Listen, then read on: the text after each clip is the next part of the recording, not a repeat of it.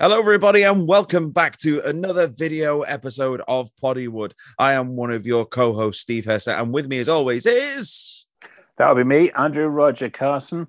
Looking really forward to delving into the post-summer release schedule for 1992 of Warner Brothers. And joining us, we can't do a show on Warner Brothers without the former senior vice president himself, Bill Daly. How are you, Bill? Yes, I'm doing very well. Senior Vice President. Yes. Do you realize I had the same title as Jack Warner? Oh.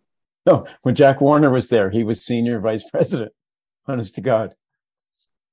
There you go. Yeah, we can't argue with that, but what we can argue with is some of the movies that came out the year. We had a couple of box office bombs.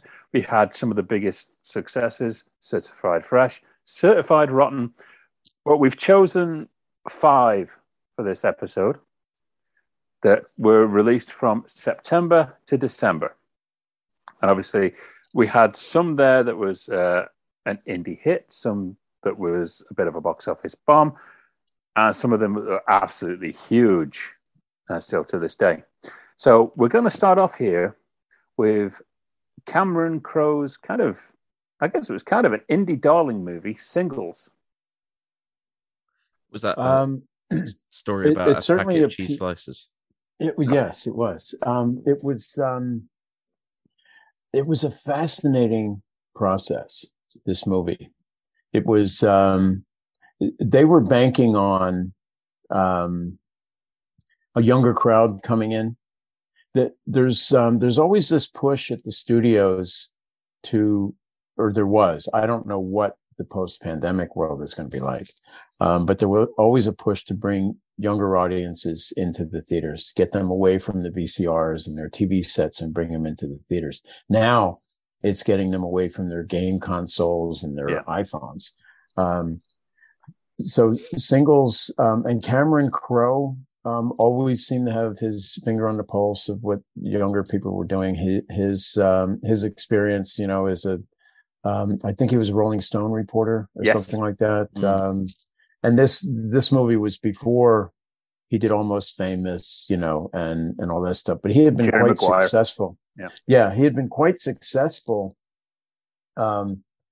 doing films before Warner Brothers brought him in. And Warner Brothers is always, it's a big studio, so they're always interested in bringing people in that are very good at what they do. And Singles was very different. It had an ensemble cast. I think pretty much the lead, was Bridget Fonda. Bridget Fonda, Matt Dillon. I'm going to be wrong and probably say not Liv Tyler. No, you're probably thinking of Empire Records for some reason. I've got it down here. No, well, it was around that kind of period, and it's that same kind of, I guess, model they were going for. Empire Records is very similar in that respect. I was going to say, but this was an ensemble cast, and it was exploring single people, and it was shot in Seattle. Seattle was quite the production hub in those days, and it fueled only a little bit by tax incentives. We hadn't fully gotten into the big push for tax incentives yet, but Seattle seemed to be quite the place for everybody to shoot. And right before this, like 3 years earlier, Chicago was the big place everybody wanted to go to shoot. And before that, Florida. Everything seems to go in cycles. And now they have the tax deals. So right now, Georgia and New Mexico are the really big places now. But Singles was, everybody loved the script. I don't think everybody absolutely understood what was going on with it or could visualize it. I know I read the script and I had a hard time visualizing what this was and how these relationships are going to develop, what the different little stories, how they would tie together.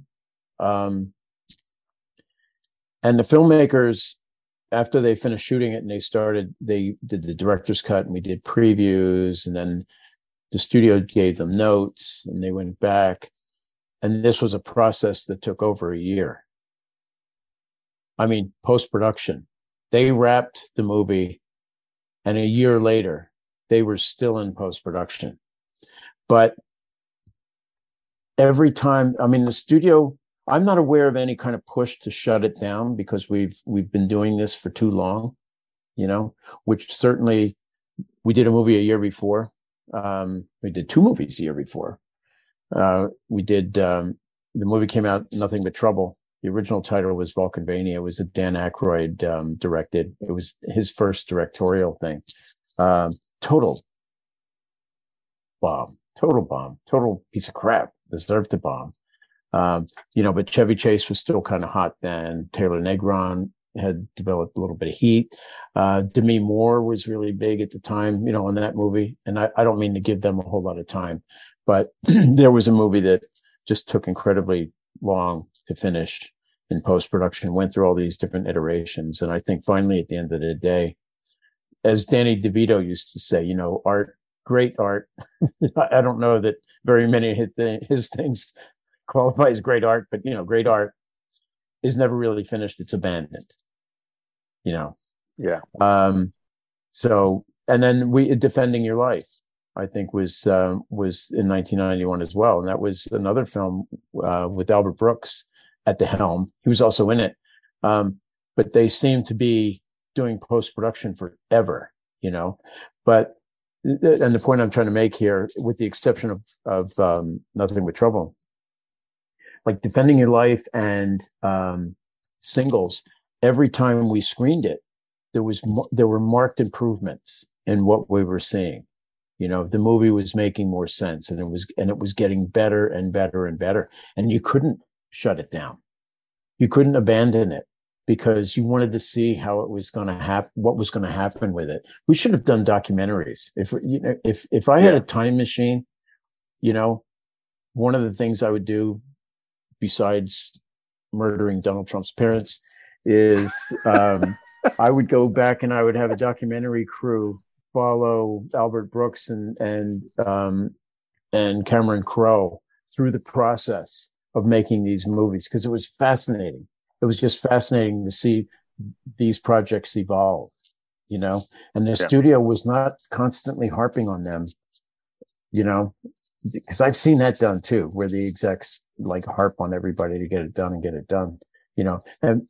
and one way to ensure that a project gets done is you give them another project to do. Suddenly their attention goes on to something else and they've got to finish it, But Singles was just an incredible experience. It really was. And if the people involved in creating that movie were of lesser quality, as people, it wouldn't have been so. But they were just wonderful to work with. Everybody was just wonderful to work with. And the same thing on Defending Your Life, Not to say that Dan Aykroyd and everybody weren't, because they were too.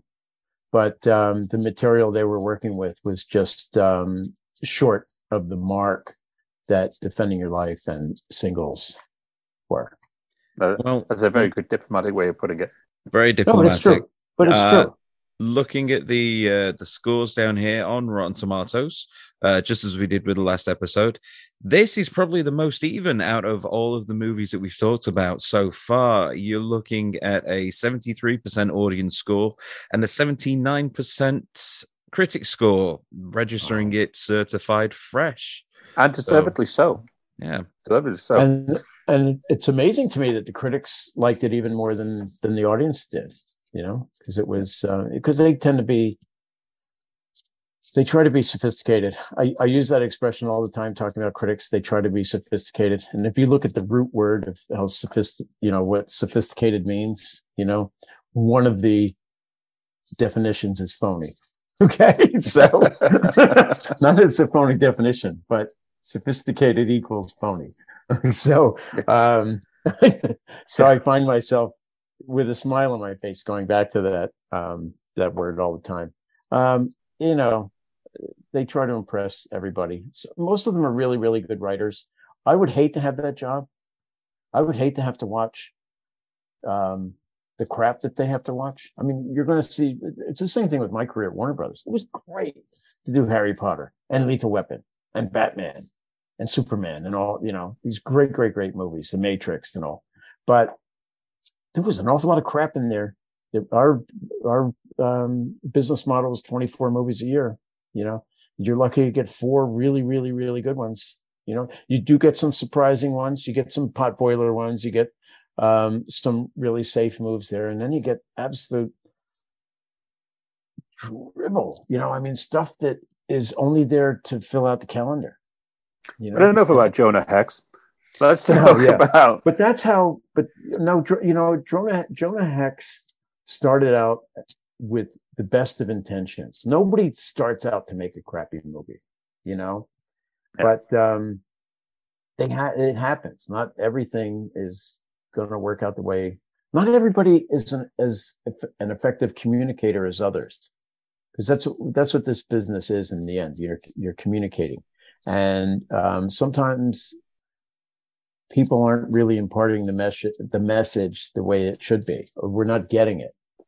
It's clear to them what they're saying, but it's not clear to anybody else. No, good point.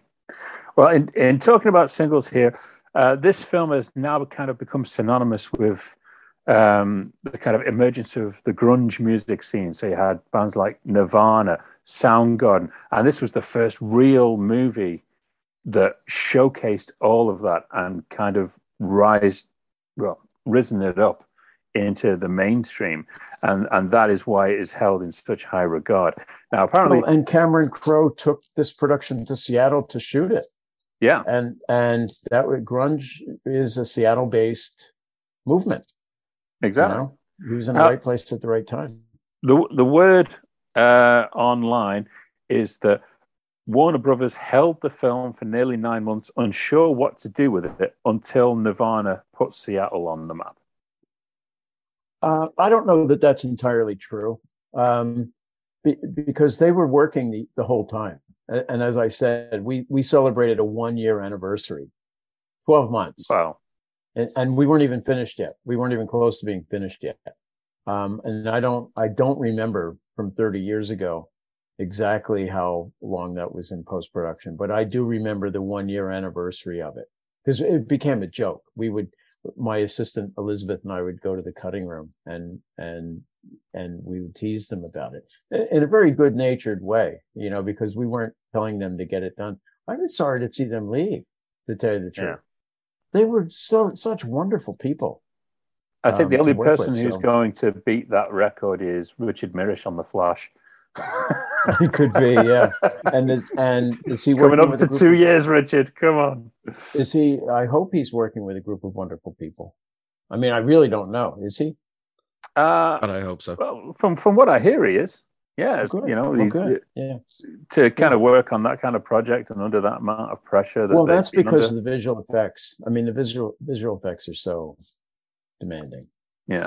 And although he is great, he's not told me to think about it, but he keeps saying, wait until you see it. So with him saying that, it's like, okay. Well, that was like me with The Matrix. There's no way to describe some of this stuff that you're doing, So one last question on singles. Without the movie Singles, would we even have the TV show Friends? Because apparently Singles was supposed to be a TV series that then morphed into Friends.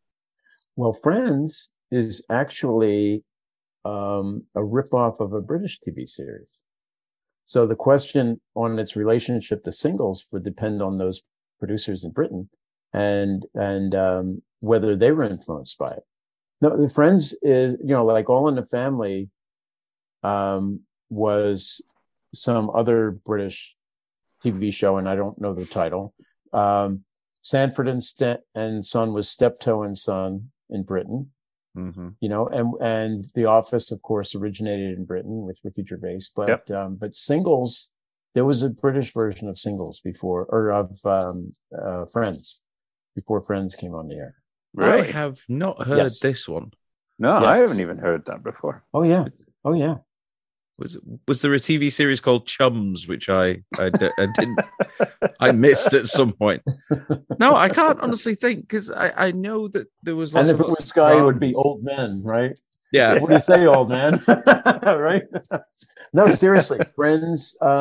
There's a trivia question for you to seek out. I can't tell you the title because I don't know what it is, but I do know that Friends, the idea, it's not that they licensed it. The idea for Friends, in my opinion, it's my true belief that it was, before I slander anybody, my belief is that there was a British TV show that heavily influenced the creation of Friends. Oh, well, if anyone out there knows, we want to know. Send out the comments. Marta Kaufman, okay. She went to school. She's younger than me, but she went to a rival high school of mine.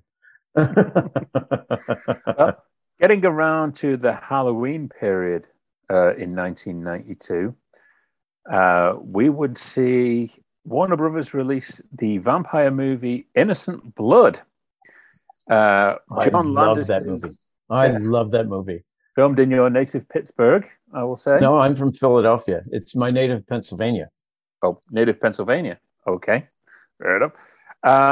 So with this movie, the first thing I'm going to say here, apparently John Landis was not the original director on it. Apparently it was Jack Sholder. Is that correct? Oh man, you're I don't know what to say.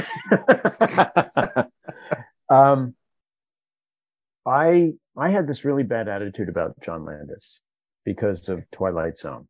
And I used to go around all the time. I would say to people, I can't work with John Landis. He kills actors. It's just, I had this bad attitude, never having met him, This was down to the, but I'm telling you, and I love Jack Sholder. I've only worked with him on TV things. Okay. Cause he's done TV movies and TV shows. I did TV shows with him. And I love Jack Sholder. He's really, really good guy, and he's a good director and all that.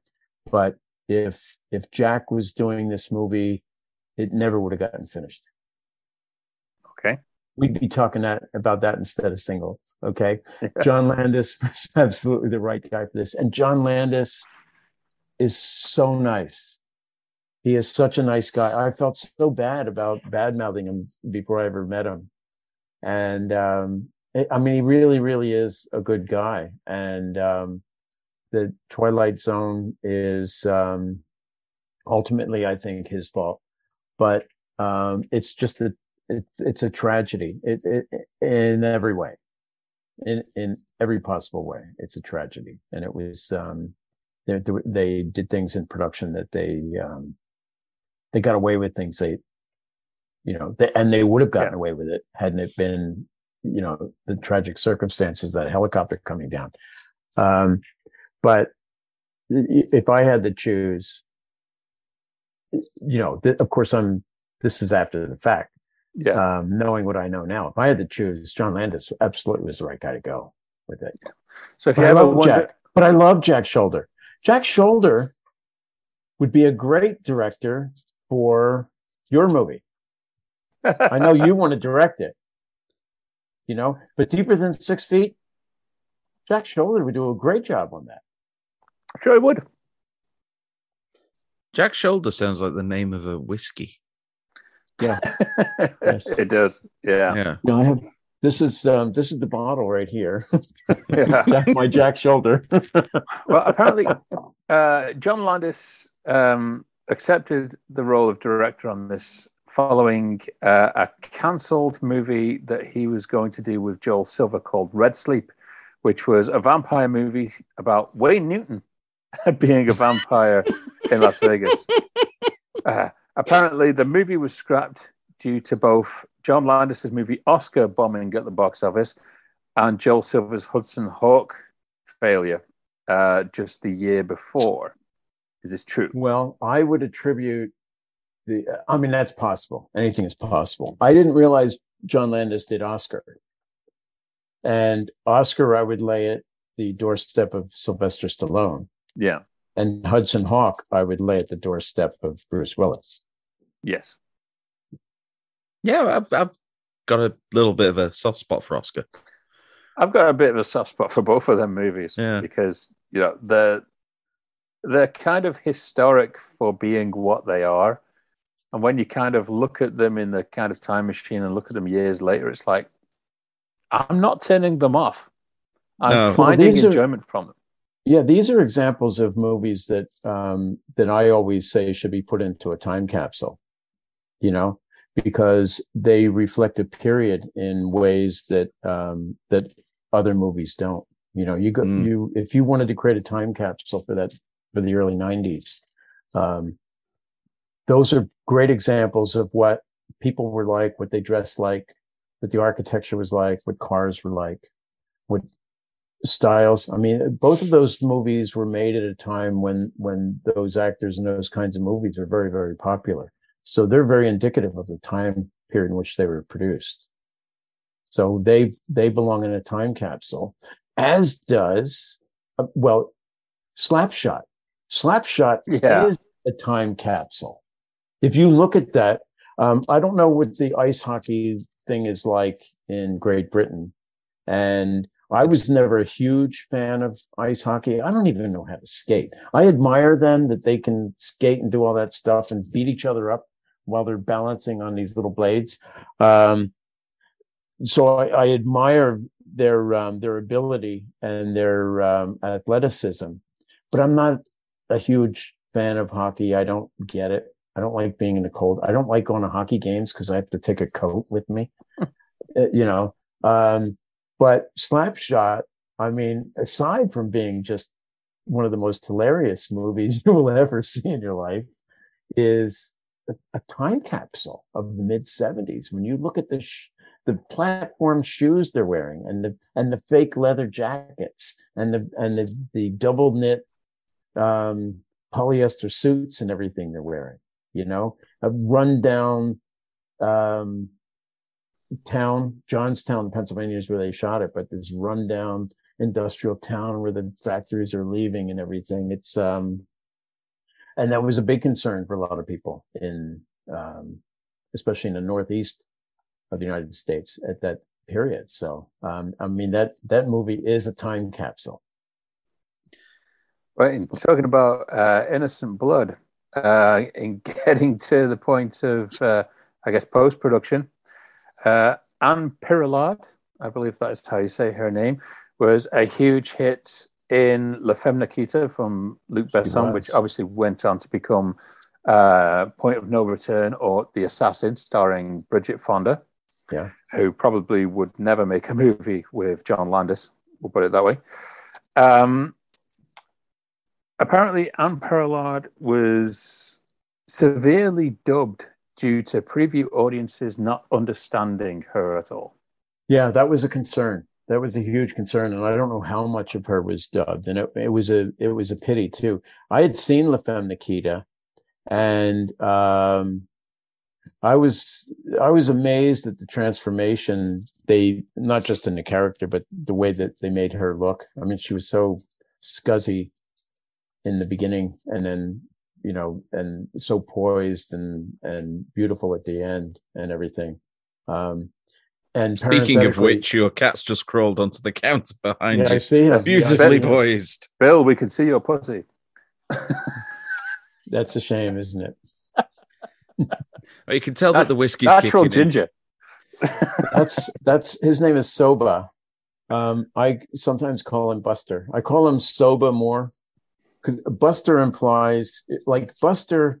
If a girl calls you Buster, okay. So if you're on a date with a girl and you've only dated her a few times or whatever, okay, and you're making out with her and your hands start to roam, and if she says to you, "Where do you think you're going, Buster?" you know you're not going to score. Okay, Look at him. So he just seemed like a buster to me when we first brought him home. Okay, but he's been eclipsed by this absolute terror right here. This guy is a terror. His real name is Sylvester, but he's known as Corkhead in this house. Anyway, we're talking about innocent blood. We're not talking about anybody's pussy here. We're talking about innocent blood. Innocent blood is 38% critics, 45% audience. Yeah, but you know what? But they don't know what they're talking about. I love this movie. I really do. I don't know why. I can't tell you why I love this movie. It was just it was a great experience with everybody involved in it, and I like how it turned out. It's really surprised me because I don't care for vampire type things. I mean, they don't do anything at all for me. And I haven't revisited this film in quite a long time, but you know, Eddie Murphy did that one, Vampire of Brooklyn or whatever. Oh yeah. Is that what it's called? You know, I've revisited that, and I haven't seen it through to the end because I turned it off. It's pretty bad. And you know what would have fixed that movie if it wasn't just a mediocre script and story with this vampire inserted into it.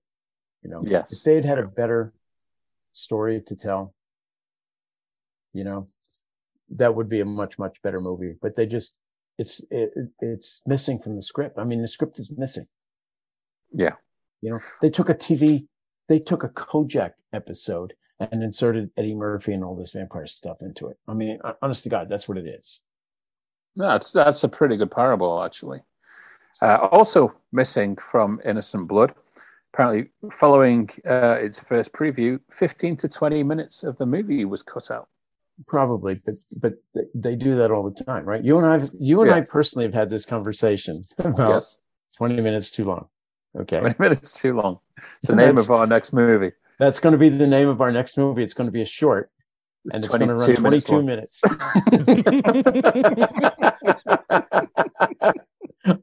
Honest to God, we're not joking. We're going to do this. We are going to do a short film. It's going to run 22 minutes, and we're going to name it. The title will be 20 minutes too long. Yeah.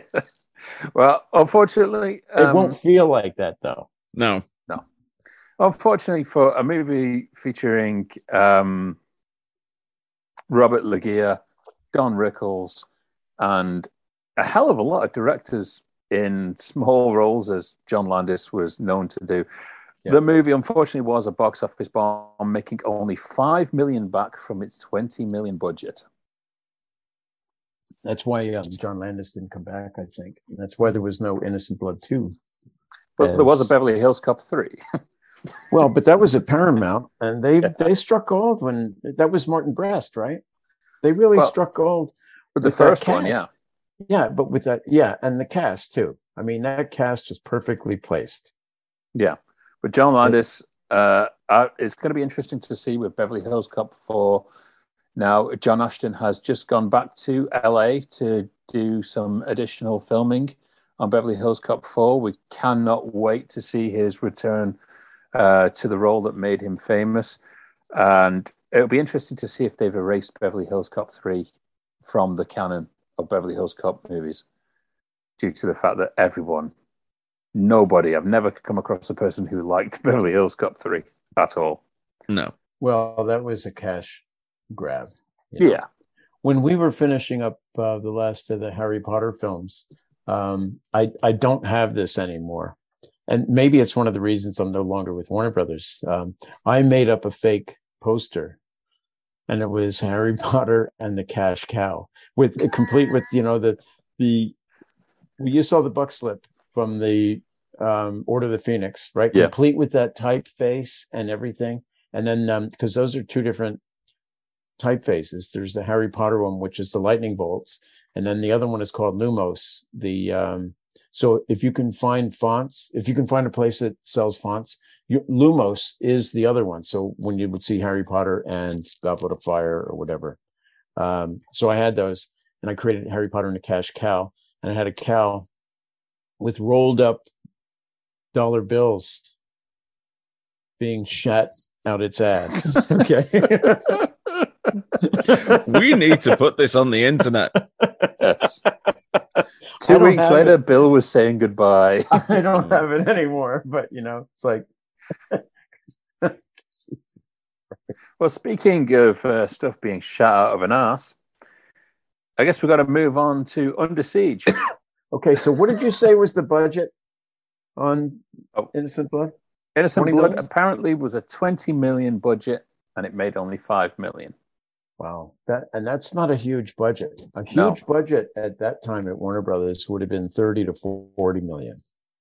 20 million is big, but it's not a huge budget for that studio then. Yeah, John Landis was saying, because the budget was so small, he had a lot of creative freedom in it, and it's not a bad movie. It's not. Really, it's really not. Really I like good. This movie. I really like this movie a lot. I guess they just couldn't find the audience. What was it? What did it come out against?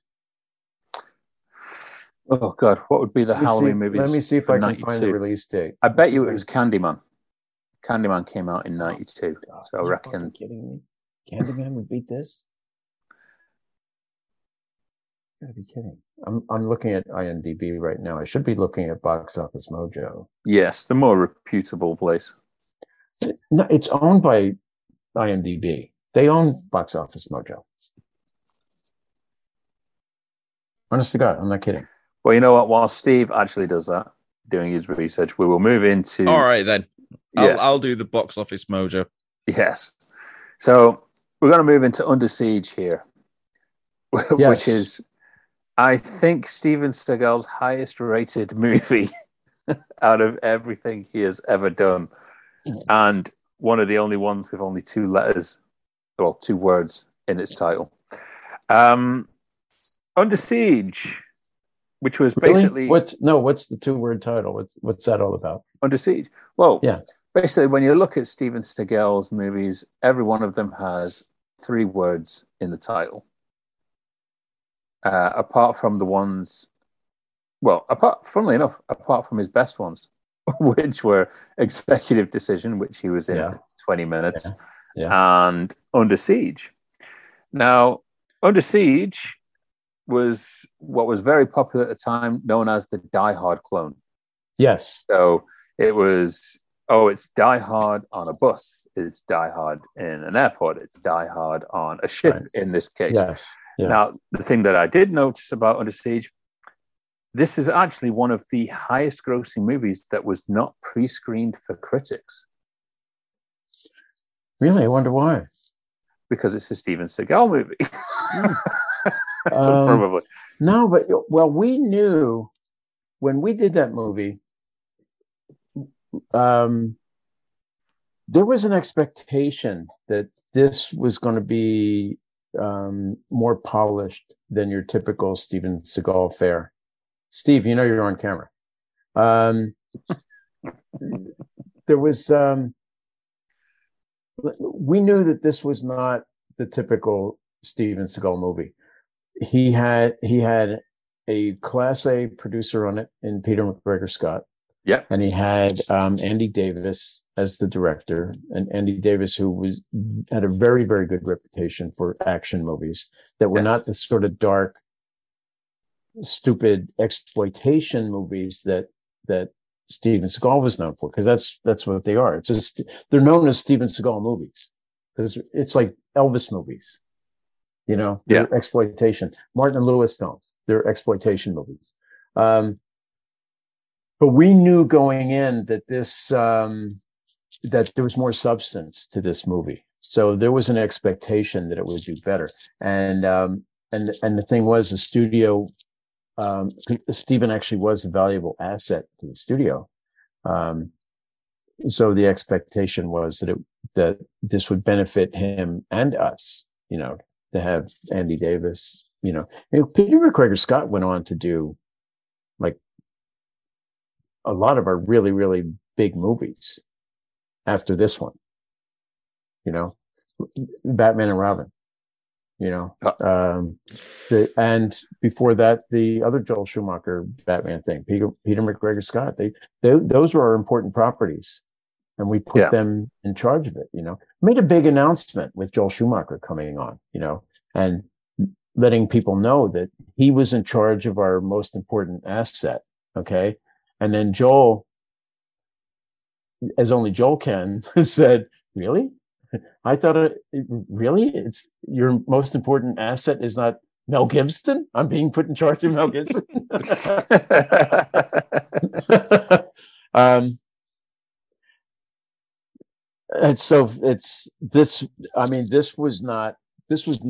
It was not Saving Private Ryan, but this was closer to like an A-list kind of movie for Steven. And that's why it's his most successful one. He had not that the other directors he worked with were not any good, but I mean, Andy Davis was a guy who really understands this kind of movie. Executive Decision would have done way, way, way better had my wife just got home. She's cuckooing to the cat. Can you hear that? No. Okay. I was wondering how hold your on one wife second. would have made Honey, Executive Decision better. You are on the air, so I would advise you not to come back here. No, go right ahead. So now that we know Executive Decision would have been much better if your put your wife clothes back on. Put your clothes back on. Yes. We're talking about Steven Seagal. He's not in the room. You're fine. Yeah. So, although I have to tell you, I never noticed the 3-word title on Steven Seagal movies. For me, my perception was that every Steven Seagal movie was something where you could say Steven Seagal is. Steven Seagal is, Out for Blood, or Steven Seagal is Above the Law. Steven Seagal is Under Siege. Okay. So we had a title at the studio. We had this title and we were trying to develop at least 6 different movies just for this title, just so we could use this title. Okay. So as we're looking for the right movie to do this with, I come into the big meeting and I go, you ever noticed that Steven Seagal, all of his movies are Steven Seagal is? It's not like you can't say Sean Connery is Casino Royale. It was Sean Connery is, would be James Bond and everything, but Steven Seagal is Above the Law. Steven Seagal is Marked for Death. Steven Seagal is Under Siege, and Steven Seagal is the big title, Addicted to Love. Okay. That's one of my jokes that went over really well. But it was just an observation. It was just an observation that, all of his movies were something where you could say Steven Seagal is on the poster.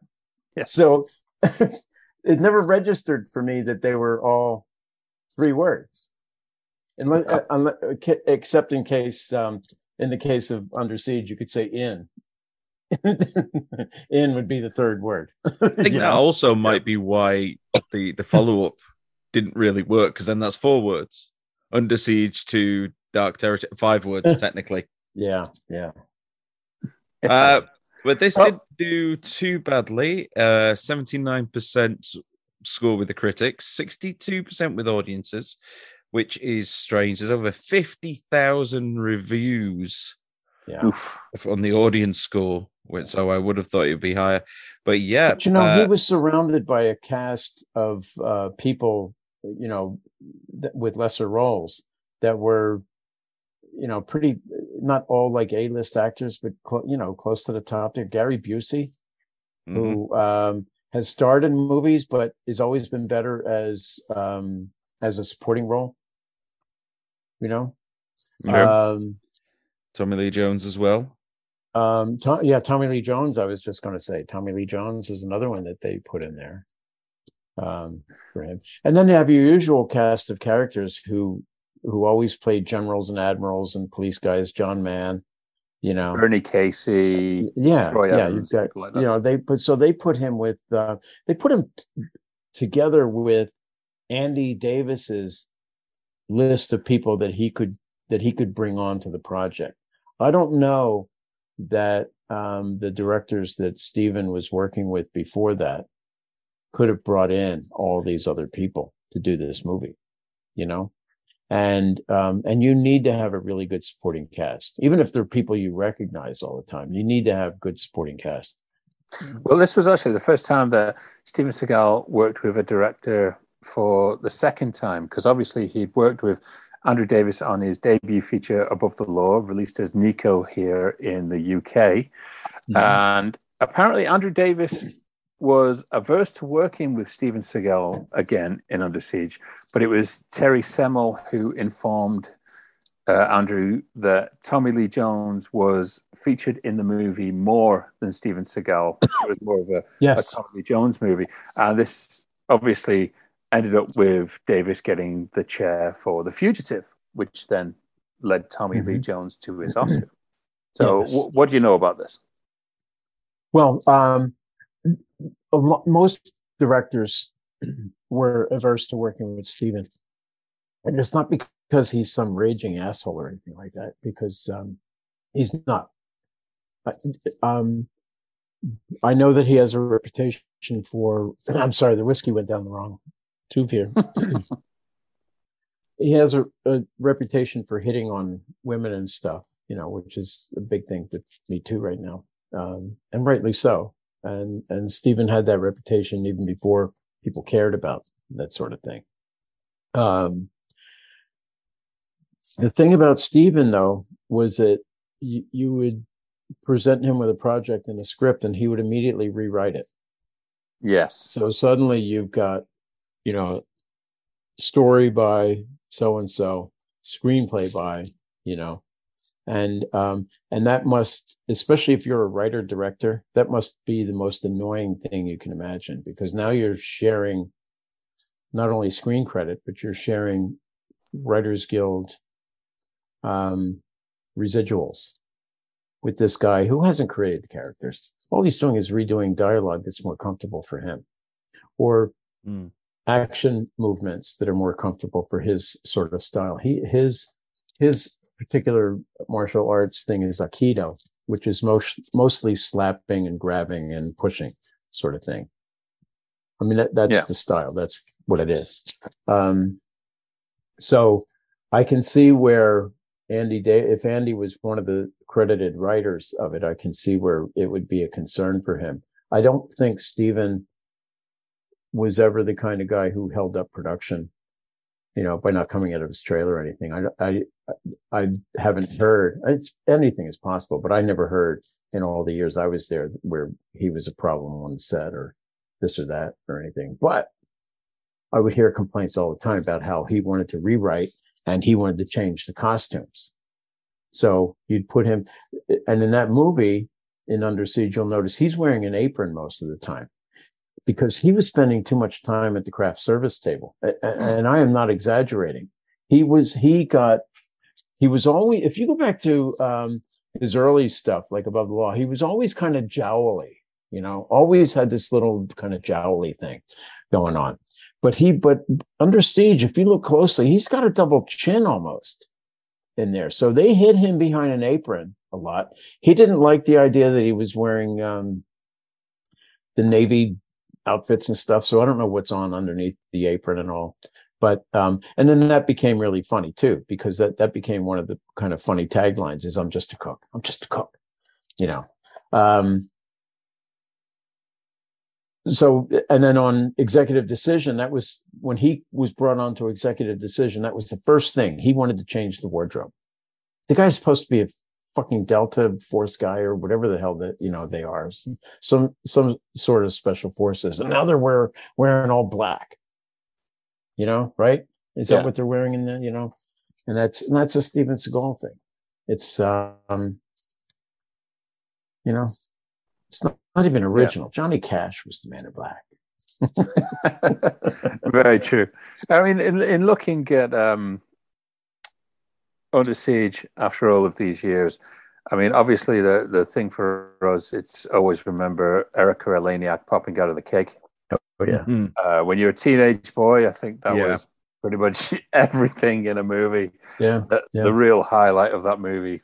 Well, when she popped out of the cake at the premiere, she got a big hand. And, I bet she did. I'm sure there was more than one. I'm sure she felt several. Sitting in her Probably chair. the most damaged section on a VHS tape since yes. Basic Instinct. No, it's very true that in the UK, probably in the US as well, the biggest complaint of Under Siege was on VHS in rental stores was that scene was worn out constantly. Yeah, I can see that. But amazingly, that role originally, Pamela Anderson went to audition with that, and she had basically a casting couch proposition from Steven Seagal saying, and I quote from Pamela Anderson, that if Pamela Anderson didn't do it, the next girl who came into the room would be cast in that part. So, well, good thing for Erica, she came along. I don't doubt that for a minute. I mean, that may not be true. It may be true, may not. But you know what? Given everything else that we've heard and seen with Steven, I wouldn't doubt that for a second. But you never know. But Pamela already had her sex tape out by then, right? So they probably. I think that came out afterwards. That was around 95, 96, I think. Okay. It's a few years later. I never had a thing for her. I didn't even know who she was. I had to have somebody explain to me who she was. I didn't even know. She was doing television work and I wasn't watching. The last thing I wanted to do when I got home. Yeah, the last thing I wanted to do when I got home while working in television was put the TV on. Yeah. So I never would have known who was on unless they were on before I still knew who Jim Rockford was. Okay. Yeah. I mean, Under Siege was a huge hit, and it was Seagal's biggest hit. Obviously, leading to his disastrous turn on Saturday Night Live, which has never been repeated, and apparently he's still barred from that show for life. Following that. And some of the stuff I've read about that is just hilarious. Just reading about it is so hilarious, and knowing what I know, not so much that I know, but knowing all the other things that I've heard, it's it's especially funny, And you think they would vet these people better, don't you? Yeah. A live TV show, don't you think they would vet the people that are coming on to host it? Give them a monologue to do and maybe one bit and then out. Don't even, Stephen, you can leave. You don't even have to be here for the finish. We'll finish up at 1 a.m. You can. I was going to say they probably took one look at the box office gross, which, according to this, just for the USA, was 82.3 million. Yeah. And that was that became a problem for Steven then, because with this movie, he got a little more legitimacy than he was before that. He was just one of many. Jean-Claude Van Damme and Chuck Norris, he was just one of these many guys that were doing the same thing, the same gig. And but suddenly he and his agents, and everybody had these expectations that, well, the next one will be bigger, and the next one will be bigger, and the next one will be bigger. Okay.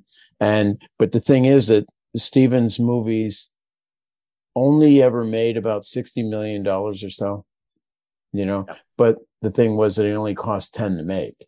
So if you're making 60 and spending 10, then you're doing pretty damn good, and you can sustain a career doing that sort of thing. So the problem for Steven was his movies then started to cost $60 million to make. So if you're spending 60 and you're only making 89, you're not making any money. Because the rule of thumb is you need to bring in 2.5 times what you spent in order to show a dime of profit. Yeah. And to be honest, 1992 was Seagal's probably best year in the business, I would like to say, because not only did he have Under Siege, over at 20th Century Fox, he had Marked for Death, which is actually a major improvement for a Steven Seagal movie. That's better than anything he ever did at Warner Brothers. Yeah. Marked for Death. I mean, it's like, wow, Steven has to go to Universal to do that. I mean, Warner Brothers couldn't come up with that. I mean, that was at the time. That's what I was saying. Yeah. You know, we do all these things with him, and then he goes somewhere else and does this great stuff. You know. Yeah, and that was Dwight Little who directed that movie.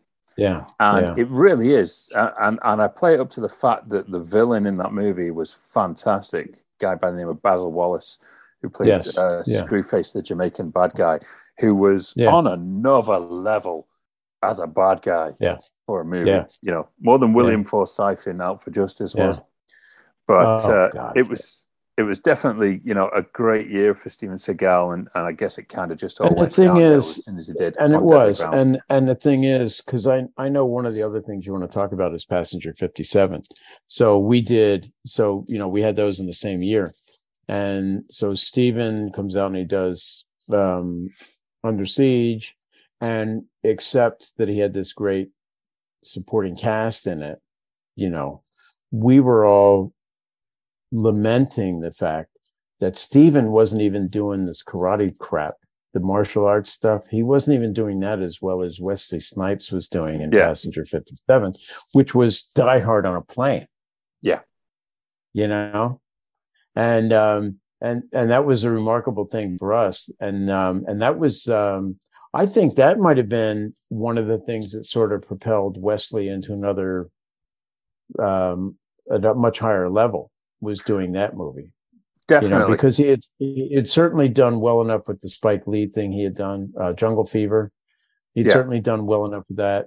But then when he moves into Passenger 57 and becomes an action hero, and you could see, even when he's wearing the shirt, you could see this guy was in great shape.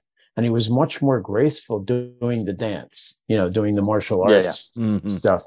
Way more graceful than Steven was doing it, you know? Yeah. Well, let's move into Passenger 57, actually, because it's a natural segue from Die Hard on a Boat to Die Hard on a Plane.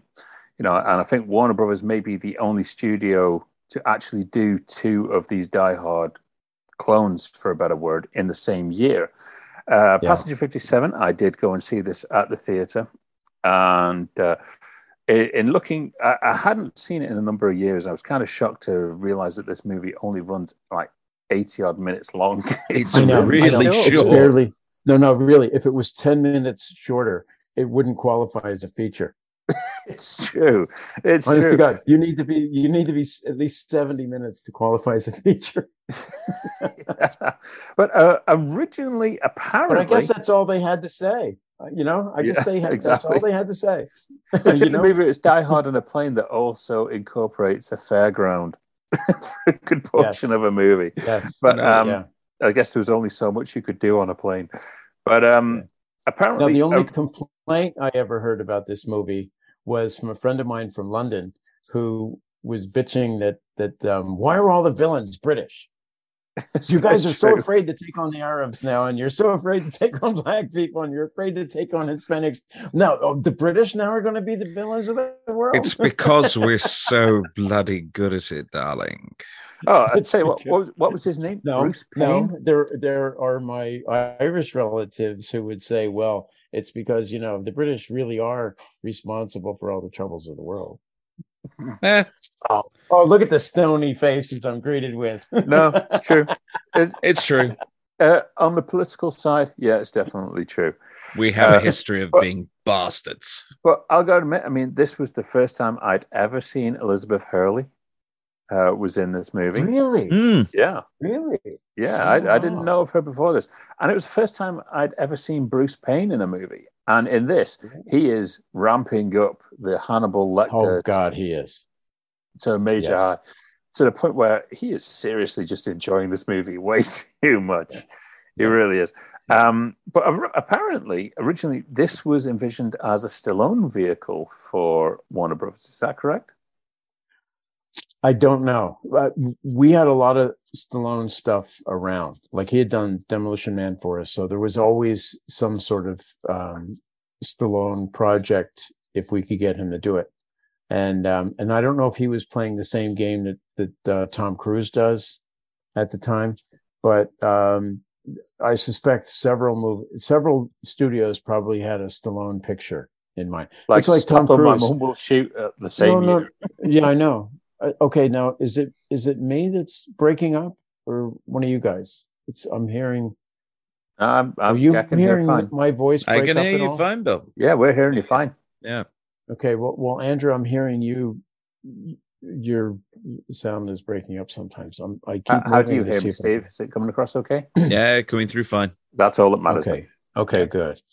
The way Tom Cruise does it is that he will engage with several studios at once, and they'll develop a project that he's totally in on.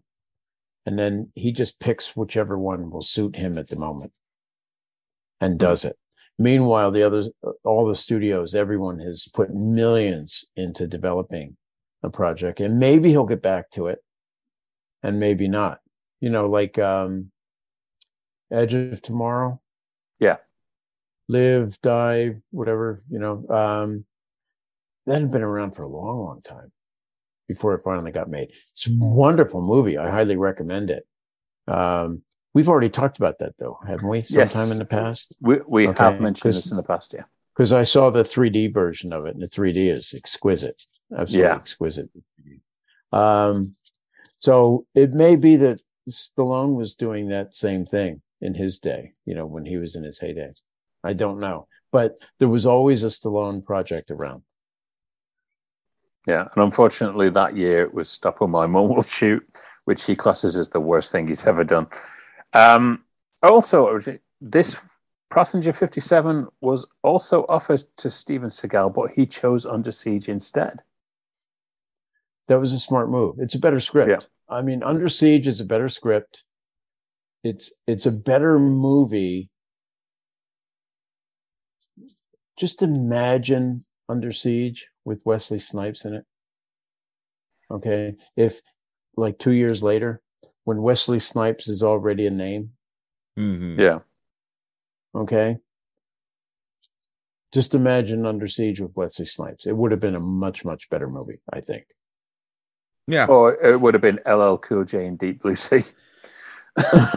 Well, deeper, bluer. Kill the bitch, keep the bird. Exactly. Also offered this role, apparently, was Brian Bosworth, our good old friend from Stone Cold. You know what? I don't know. Well, the thing is, Passenger 57 was a joint venture between us, and I think it might have been Regency. So we were not 100% in control of it, I don't think. So anything is possible. Absolutely anything. I have to tell you, I was very pleasantly surprised with this movie. I wasn't paying as much attention to it as I was to Under Siege, because Under Siege, it's not that Under Siege needed the attention as much as like Peter McGregor Scott sort of demanded it, because that was his big movie, and we all loved him. Sadly, he passed away a couple of years ago, but we all loved Peter McGregor Scott, and we loved working with him and everything. So he tended to get our attention a lot better than most others would have. Well, this didn't do nearly as well with the critics or the audiences than Under Siege did. You're looking at an audience score of 38 on Rotten Tomatoes. That's, yet again, over 50,000 plus ratings, but 24% on the tomatometer, which means that would qualify yet again for our little what's in the bargain bin extravaganza.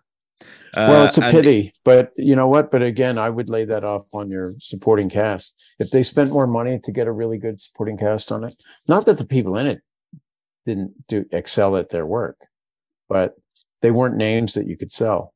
Yeah. So you had Steven Seagal, plus you had Tommy Lee Jones that you could sell. Yeah. And Gary Busey. And Gary Busey coming off of Lethal Weapon just a couple of years before, the original Lethal Weapon. It also didn't do quite as well in the box office, taking roughly about half of what Under Siege did with 42.9 million in the USI. Yeah, but the thing is, it's gained a really big cult following to the point where now, it's one of those movies that when you see on, you will watch it. And the director was Kevin Hooks, who also and we loved working with him. We loved Kevin Hooks. I've heard good things from other people who've worked with Kevin Hooks, and he went on to do a movie with Lawrence Fishburne and Stephen Baldwin a few years later called Fled, which was for MGM, I believe. He also did a movie with Patrick Swayze called Black Dog as well. I thought for a minute you were going to say Fair Game. No, that was Andrew Sipes. I don't think Andrew Sipes has ever made anything else in his life, and Steve will find out why next week. I'm getting quite a bad vibe from this, movie. No, you're going to love it. No. You'll love it. You haven't been set up. We're not giggling because of that. We are. Have you even seen it? No, that's why I've got to watch it for the next episode. See, Andrew hasn't seen it either. I have. Oh, have you? Okay. Yeah. It's just that he's heard backstories from me, and that's why we're giggling. We are giggling over. We can't wait to hear what you have to say about it, and then you will laugh even more when I tell you what I know about it. Okay. This is all going to be happening. If you're watching this is all going to be happening on the audio podcast. And the thing is, I haven't seen a single frame of this movie for decades. Yeah. For 25 years. Talking about. Yeah, for decades. I haven't seen a single frame of this movie for decades.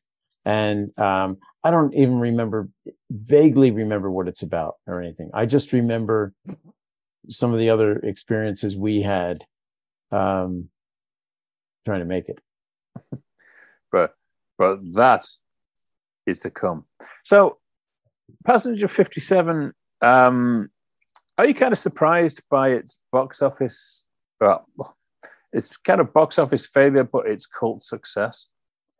I'm surprised by the poor showing at the box office, but I'm not at all surprised by the cult following, because it is a really, really good movie for what it is. I mean, understanding what it is, it executes the genre very well, and it ticks all the boxes that are necessary for that kind of an action movie. I don't know what it was playing against. Who was its competition when it came out?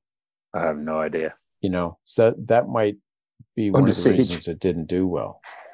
No, but I know. Wouldn't that be funny? But Warner Brothers wouldn't do that. But I mean, if it came out opposite, like Back to the Future 3 or something like that, that would account for it not doing really, really well. Well, apart from Wesley Snipes, the other person that came out really well from this movie was Tom Sizemore. Tom Sizemore played Sly Del Vecchio. And when you think of the name Sly, this is why I think maybe this was supposed to be a Stallone picture, because that's not a name you just throw in there. But Tom Sizemore, this was the start of his ascent. And, it's so sad about Tom Sizemore because he was such a talent. And, it is, but I remember him in... what was the one with Christian Slater and Patricia Arquette at the Safari? True Romance. That was 93. That was a year later. Ah, okay. That's where I remember Tom Sizemore. That's where I remember first seeing him, even though he went to my school. He graduated from my school, my school within the university, the Temple University School of Communications and Theater. Although he's a number of years behind me, so I wouldn't have known him. But we know who he is. He's in my school. When I got into the University Hall of Fame, I had to put a reel together, and I included most of my reel was a gag, and the joke never really worked. The joke I was doing were people saying, "I am," "you are." That was their line. "You are this," or "I am," that sort of thing. And most of them were like very quick single cuts of things. but when I got to Heat, I had to include Heat Yeah, in that because course. because it's a real adrenaline rush. The only other real adrenaline rush in my reel was from The Matrix when the helicopter is crashing into the building. But with Heat, and then I end the clip from Heat with Al Pacino killing Tom Sizemore. And absolutely nobody at the university got the joke that it was Tom Sizemore. You know? Brilliant. One of the things I had in there was I just saw it recently because I was telling somebody at the university about it. And then I sent them a copy of the reel. One of the things was Daffy Duck from Space Jam saying, "We're the exclusive property of Warner Brothers." And he picks up his tail feathers and the Warner Brothers logo is scotch taped to his ass and he kisses it. He kisses his own ass.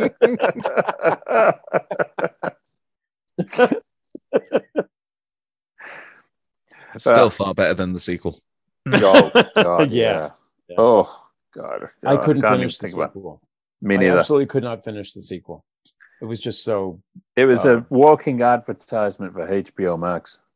Yeah, it was a disappointment. It's not that I didn't see enough of it to seriously be able to say whether it had any quality at all, you know, other than the fact that it was just a huge disappointment to me. And I couldn't, I just, But I you've couldn't got keep my a lot eyes of open. love for the original Space Jam. You know, that is a very special film for you. That was, you know, but that was a troubled thing too. You know, I mean, I have really mixed feelings about Space Jam. On the one hand, my opinion of I fell in love with the animation people that the ones that actually finished it, Ron Tipp and Alice Nabate. You know, absolutely, their professionalism and their ability to tell a story, you know, was just like amazing, you know. But Ivan Reitman and his people, my opinion of them just diminished in a really, really big way. So I have really mixed feelings about Space Jam. And that movie cost. It came out around the same time, within a year or so of Waterworld, and Waterworld was excoriated for costing so much money, you know, for the overruns. And let me tell you, I think Space Jam might have actually cost more. The difference is that the budget numbers never got out in the public. Yeah, you know, Waterworld was a decent movie, and it made over $100 million, which is the usual meter of a big hit. You make over 100 million, you're a big hit. But the thing is that people found out that it cost 125 to 130 to make it.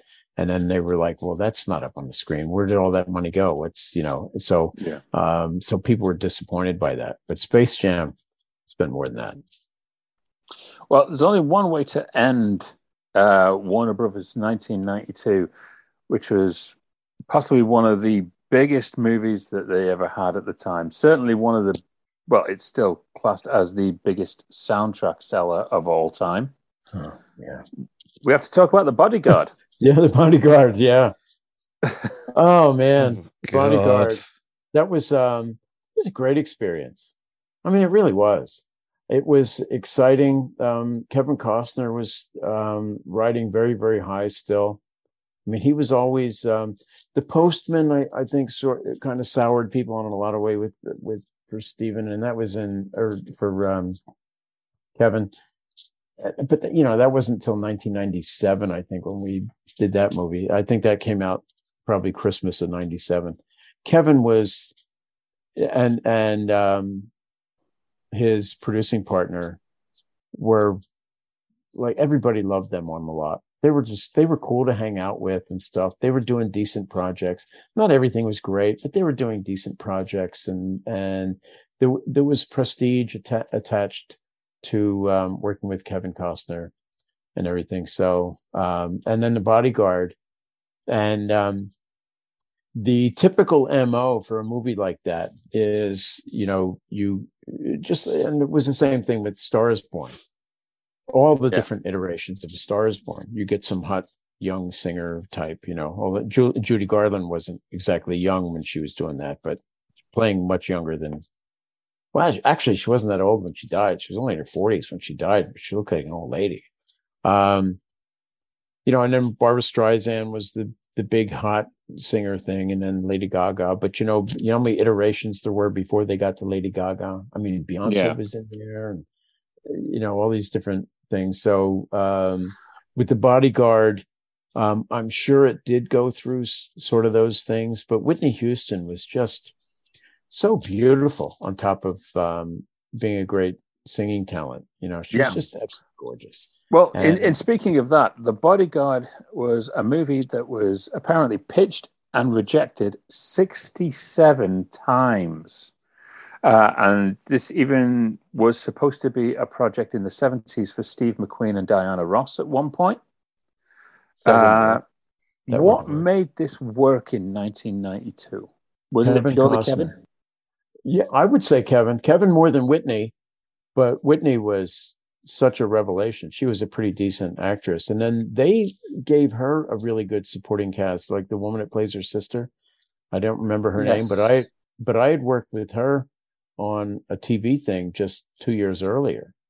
So when she was on it, and I was telling people, in the meetings I was going to, oh, this woman's just wonderful.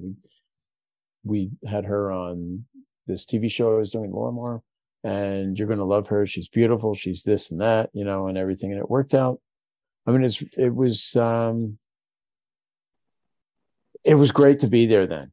Absolutely. It was great to be there. Kevin was really riding high. We built a gym in my building, the building where I took you through with Tim Burton's office and all that. They built a gym there for Kevin so that he could stay in shape while, in anticipation of doing that. What they would do is, like with the Arnold movies and the Sylvester Stallone movies, they would put a truck outside, like not a huge tractor trailer, but a truck with, and they'd have weights. They would create like a little mini gym there with the weights and stuff like that. And they'd go out there and they would just pump up. They'd pump themselves up, and then they'd go on the set, and they're all like this when they would do that, So, but Kevin's character never really had moments like that. But they did build a gym for him because they thought that somebody who's this hotshot Secret Service guy probably is going to have the cut of a military person, Kevin, I never once saw Kevin go to that gym. His wife used it a few times, I know, on weekends when I'd be there working weekends. You wouldn't believe how many weekends I put in at Warner Brothers. It breaks my heart to think of how much of my life I put in there, that I didn't need to. But so Kevin's wife was there a lot.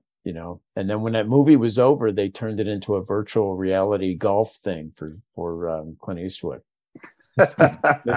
Same space, and it used to be.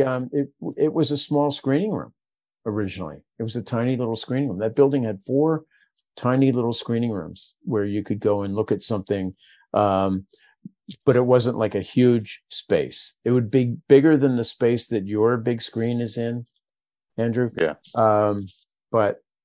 But not, it wouldn't seat 90 people. It'd sit maybe 12 or something. Or it could sit Clint Eastwood if he wanted to go and watch cat videos. Yeah, right. Yeah. Only a few of us know. Well, The Bodyguard, for a much loved film, and obviously it was a massive hit with the female demographic, especially around that time. But it is a movie that also has a bit of sad story behind it. A crew driver by the name of Bill Vitagliano had an on-set accident, which resulted in his death. He was operating a scissor lift with a remote control unit. And what he didn't realize was that it was the same remote control signal that was operating another scissor lift. So he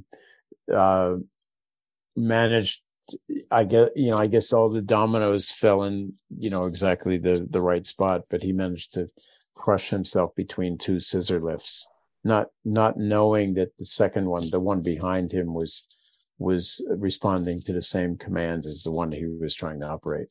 That didn't actually happen on the studio lot, though, because they a lot of that film was shot. I mean, it had local location, and they shot stuff, I believe, at the LA Sports Arena, that big thing at the end.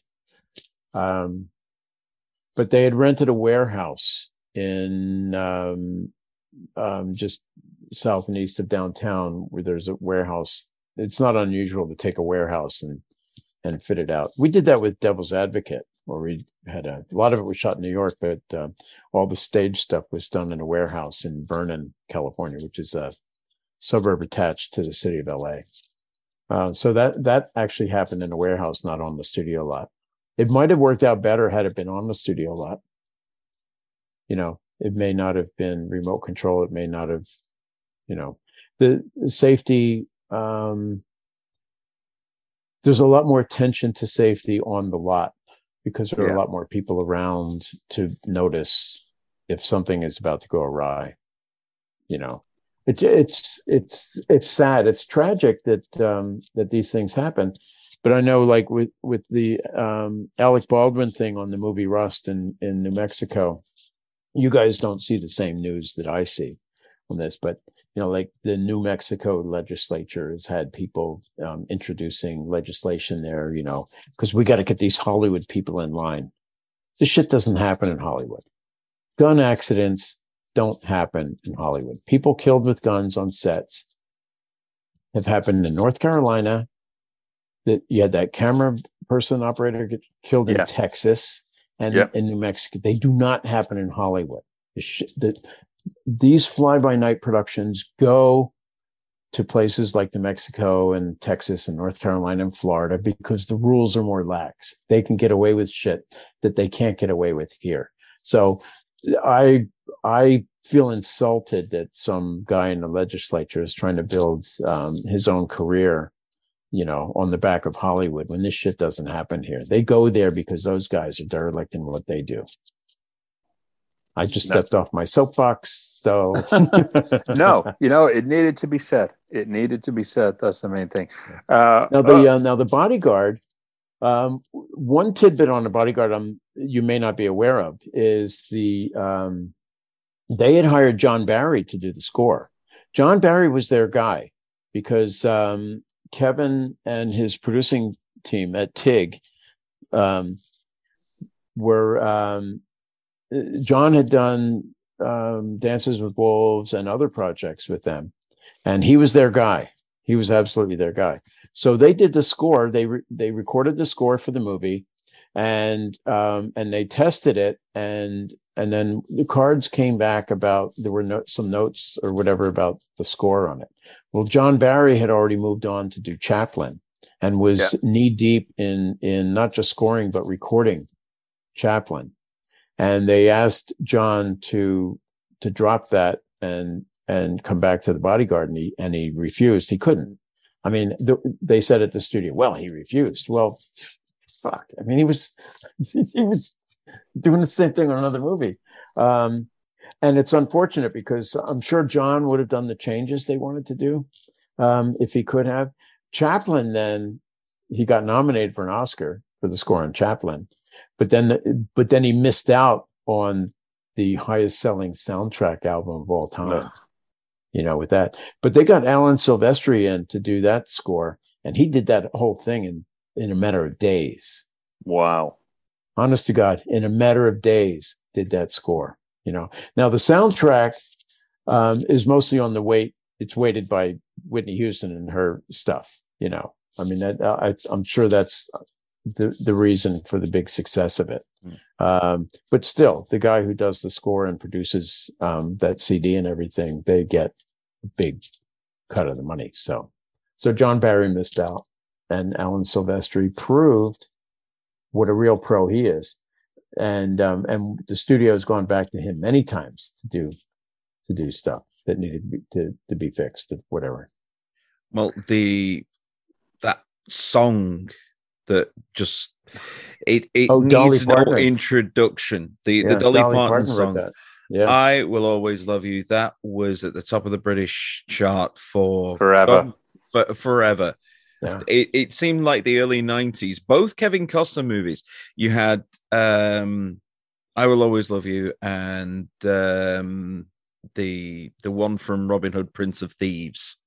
that also spent Oh eons yes, at number everything one. I do for you. Everything I do, the Bryan Adams one. Yeah, And then Love Is All Around from Four Weddings. Yeah, but Kevin Costner wasn't in that one, so it doesn't follow the pattern. But yeah, that one as well. But yeah, it seemed like every time you turned on the TV, you turned on the radio. Well, how about the song that Bill Nye does at the beginning of Love Actually? Okay. Oh yeah. I just met him last week. Well, not only was the soundtrack a big hit, but the poster was also a big hit. It's the blue grainy image of Bruce Willis. Yeah, we were still in our blue period then. All of our posters, if you go back, all our posters are blue. Yeah, it was still going with Steven Seagal in Exit Wounds, the exact same blue hue on it. But what some people may not know, and sorry if this ruins the image for any woman out there who bought that poster, the woman Kevin Costner is carrying in that poster is not Whitney Houston. It is actually her double. Yes. Because it's in the rain. Yeah. It's raining in there too. Yeah. So they sold posters of Steve McQueen jumping the wire in The Great Escape. Yeah. There were posters of that. The motorcycle in the air, scaling the wire. And it was really Bud Eakins. Yeah. Very true. Now, apparently the test audiences jeered Whitney's performance. Is this true? I don't know. I wasn't there. I find it hard to believe. What did you think of her performance? To be honest, I mean, she was not... I'd never seen her act in anything before. And I've got to admit, when I saw the movie, I think she did a brilliant job in it. I did too. It depends on who they recruited for it. You know, if people, when they go, sometimes they won't tell you what the movie is. I can't believe they wouldn't have done that with this. Like with Harry Potter, when we did the previews for Harry Potter, we did not tell people what they were seeing, just that they were seeing a kid-related thing, that they were looking for families, they were looking for young kids, and they wanted adults too, sort of thing. And the first couple of films, we actually did screenings with mostly kids, and then later on in the same day we'd do more adult people. But they did not tell people what Harry Potter was because there was so much anticipation about those movies. They didn't think they'd get a real score from it. They wanted to, and none of those films actually scored well.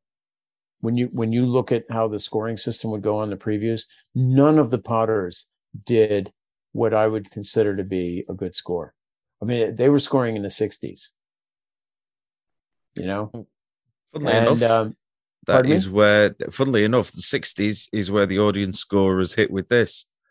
64% audience score for The Bodyguard, 38% for critics. But you're looking at a finished product. This is after it's all been finished. When we were scoring, when we gave audiences scorecards that we could tabulate to see what the reaction was, the Harry Potter films didn't do well. Most of the visual effects were not in there. I get it that people didn't understand, even though we would explain to them ahead of time. This is unfinished. You're going to see stuff, especially visual effects, especially Quidditch. It's not even close to being finished, but we have to show you a little bit of like what the concept work is, just so you know where it fits in. It wouldn't do for us to pull it out of the movie altogether. We have to show you the really rough stuff. And my brother, exactly my age, my twin brother, went to one or two of those. I remember the first one he went to was The Prisoner of Azkaban, and because he happened to be in Chicago when we were screening it, so I invited him to come. And I know afterward he with this really serious face. You're not putting it out like this, are you? And I said, no. Didn't you listen to the announcement at the beginning? So I have to, and he's an intelligent person, so I have to believe that if he didn't quite get that disclaimer at the beginning, then that's probably what the problem was with a lot of other people. The big thing with Harry Potter, though, was we couldn't tell people what it was because everybody wanted to see those movies. Whatever kind of glimpse they could get, just like the Batman, people sneaking cameras onto the sets. Everybody wanted to see what the costumes looked like and everything. This is where the publicity machine sort of is working against you. you know. But I'll tell you, when they would make the announcement, and I witnessed this 8 different times over 10 years, when they would say, well, welcome to the screening. We're so happy to see you here. The movie you're about to see is Harry Potter, and, 8 different iterations of that. And you would think that Paul McCartney just walked out onto the stage. The crowds went crazy, absolutely crazy. But we couldn't tell them that's what they were going to see, because you didn't have enough seats to satisfy all the people that wanted to see it. And if somebody was going to such great lengths to see it, then the scores are skewed. We couldn't successfully do previews on the studio lot, because the fact that people were on the studio lot tended to rate, the scores tended to be higher, because they were so impressed with the facility that I'm at Warner Brothers, I'm doing it, I mean, it's bullshit, but that's what happens. That's how people would react to that sort of stuff. So you had to go into communities and do these previews. I find it hard to believe that she would have been singled out by a whole lot of people for a bad performance, but it may be that they were recruiting a Kevin Costner audience and not a Whitney Houston audience, or not an African-American audience. I don't remember where the screenings were done for The Bodyguard. I just flat out don't remember. But if they've gone to the Magic Johnson theaters on Crenshaw, as opposed to wherever they went, I'll bet the Whitney Houston scores would have been through the roof. And maybe Kevin's wouldn't have been so great. Well, speaking of bringing people in, apparently Kevin Costner brought in David Foster to produce on this picture. Yeah, could be. He was in my building. He was, so I showed you where my office was when the window was broken. Remember, I was talking about the, David Foster was, so if I'm sitting at my desk, he was up 1 and over 1. He was, I used to see David every day in the building. David Foster was a huge influence on me when I was first getting started out. He was one of the first producers to really give me a bit of an education about starting out in this business. And I didn't even know that he'd passed on until I saw it at the Academy Awards when it was in memorandum. Oh, yeah. Yeah. No, I knew, because I saw it in the trades. Yeah. Yeah. And it was really sad. But in speaking of The Bodyguard, a couple. He didn't give you the classic advice not to get into the business? No. Never put your daughter on the stage. You know what? I had gone when I was 14. I went to I attended a summer school program on filmmaking. It was you had to be committed to it, because it was 8:30 in the morning until 4 in the afternoon every day during our summer break. And so you had to show some real commitment to do that. And when that was finished, I had gone to, my father had run into a producer in a bar. This is how stuff works. And they were shooting in the village where I grew up, and they were using a church building that dated to the actual building was like the 1800s, 1890 or something like that. But the congregation had been in existence since 1690. And so they were using this church, and this conversation ensues with my father and this guy.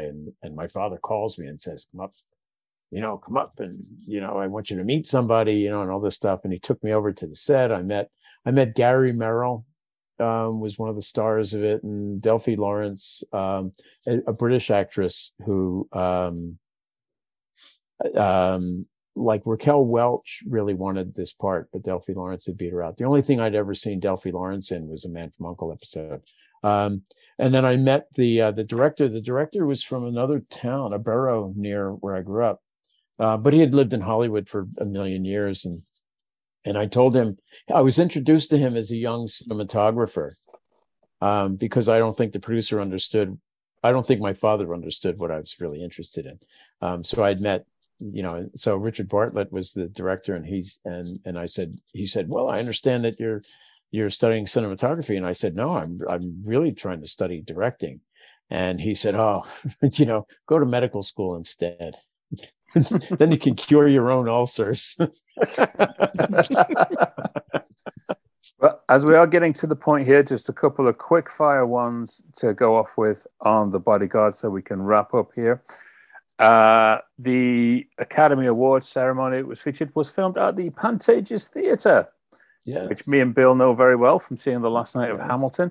Yes. And the guy who was the host for the Oscars on night was Robert Wuhl, who you may remember as Alexander Knox from the first Batman movie. But did you know that Robert Wuhl was the writer of Billy Crystal's jokes for the Oscars? Yes. Oh.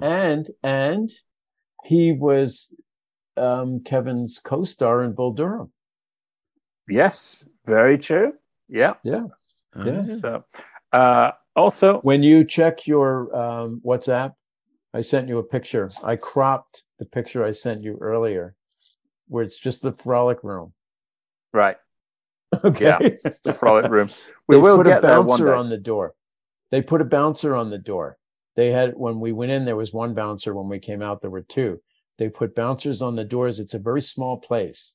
And they put bouncers on the doors to keep the homeless out. The homeless are trying to go in there just to use the bathroom. But it's a really small sort of dive bar, but it's very show busy. I wish you and I had gone in there. I really wish we had gone in there when we saw Hamilton. Next time. But The Bodyguard was the second highest grossing movie in the world in 1992, behind only Disney's Aladdin that was released that year. Yeah. So realistically, this was the highest grossing live action movie in the world in 1992. It was a good movie. I mean, all the stars aligned on that one.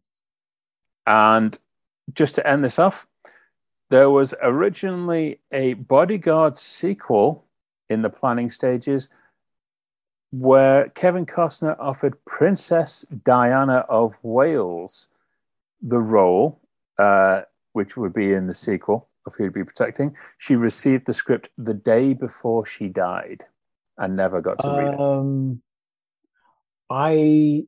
I know about the Princess Diana thing vaguely. I don't know any details, but I know that they were hoping against hope that they could get her to do it. They thought that would be a coup of all time. She would have gotten it years before then, though. In 1997, Kevin was not riding so high unless he was trying to look for some way to redeem himself for The Postman. I just think the timing is off. I think any attempt to get the Princess of Wales on the picture would have happened a year or two before then. Right. It's great to frame it the way you did, and wouldn't that be sort of kismet in a way? But I don't believe it. Okay. Well, we've deep delved in a way into 1992. There were many other great films from Warner Brothers that were released that year. We couldn't talk about them all, otherwise we'd be here till 3 a.m. Yeah. And I can already see Steve starting to flag on his end. I must be the only one that's not flagging. It's pretty late for you guys. I can actually see it getting dark behind you. I've been noticing that it's gone. Yeah, it started up very bright, and as you can find out in the last episode, and now it's got dark and dark and dark. Well, I didn't have the lights on there. It was just the sunlight coming through, and now you can see the reflection of my fill light there. The sort of Bill. Always fantastic to have you on the show. Thank you so much for taking time out of your day today to come and relive some history with us, set the record straight in a number of instances, and share some stories that probably no one has ever heard before. And revisit some of these movies that, there isn't one on here on your list. I kept score here. There isn't a single one on here I didn't like. Well, these were all good experiences for me. I don't have, there's not a single Malcolm X there. Brilliant. I knew you were going to get that in. Or Memoirs of an Invisible Man. I liked Memoirs of an Invisible Man. That was I got to tell you, we had a very early meeting with representatives from ILM, because we'd gone to ILM to do the package and everything, and they gave what I came away from the initial meeting with them. We met with them a few times, but the initial meeting with them, where I came away, I got the best lesson of my life. And that was, if you can shoot it practically, do it. If there's a way to do it in a practical way, do that. It's going to be way better than visual effects can ever do it. And that's and I've firmly held on to that belief for 30 years. Oh. And it's the John Carpenter movie no one ever remembers John Carpenter did. So yeah. I went to see that one at the cinema as well. Oh, poor guy. Memoirs of Invisible Man? Yep. Wow. Yeah, that was a 12. I went in there mistakenly thinking it was going to be a funny Chevy Chase movie, but yeah. Well, it kind of failed in that sense. But you know, Sam Neill made a really good villain. Yeah. It's important to get really first class supporting cast in your movies. Daryl Hannah doesn't offer a whole lot. That was before, but she's not bad in it. But you know. But she was there only because she was, you know, a nice-looking woman and had a recognizable name and all that. I mean, I hate to be unfair to her, but you know, Splash, wasn't she great in Splash? Yes. But the movie just suffers because because Chevy Chase is in it. To tell you the truth, if you want to be honest about it, that's why the movie didn't do well. We're getting into the dangerous territory here, Bill. Yeah. and with that in mind, let's I think it's time to call it a day. Big thanks once again, Bill, for joining us. Thanks for having me. It's always a pleasure to talk to you. It's always a pleasure to pick your brains and hear all those wonderful stories that you picked up over the years working in the film industry and particularly at Warner Brothers. I want to send a big thank you to you, Andy, for coming up with this idea, because it's always a good plan to just focus on something and deep dive. And I hope that you watching this have managed to get something out of it. If you're interested in following us, you can click the likes or the thumbs up. I don't even know what's going on with YouTube these days. I don't even think they know either. Follow us on there. You can also follow us on everything, basically. Facebook, Twitter, LinkedIn. Come join us on the LinkedIn page. It's our most successful page so far. I think we've also got an Instagram, just to, you know. Oh, cool. Just find us anywhere. Come on, talk to us. We want your questions. You know, maybe they can suggest directions for you to go. Yeah, you know, some of the things. And be sure to catch me, Steve, and Bill fully deep diving into Fair Game. I'm sure if it's not at available some point in the future, we have to. It would be what would be so cool would be to just if we could do a group watch of that. You know, we could probably do it. I mean, Andrew and I have already talked about possibly getting a hold of a digital copy of that somewhere. It's not hard because it's on Vudu and Amazon and you know, and then like running that on Zoom, and then you could have like an unlimited. Well, I don't think unlimited, but if you get the subscription, you get at least 100 people that can tune in and watch along with you. Have a watch party of it. That would be. I would love to see what I would like to just be an observer. Like, let me tune in with everybody else and kind of see what everyone's reaction to this is. There is no way you would be able to watch that movie and not want to say some things about it. Well, that's for the future. We need to work out exactly what the hell we're going to be doing with that one. For now, though, it is a goodbye from me. Thank you very much for joining us. We'll see you again shortly. Bye.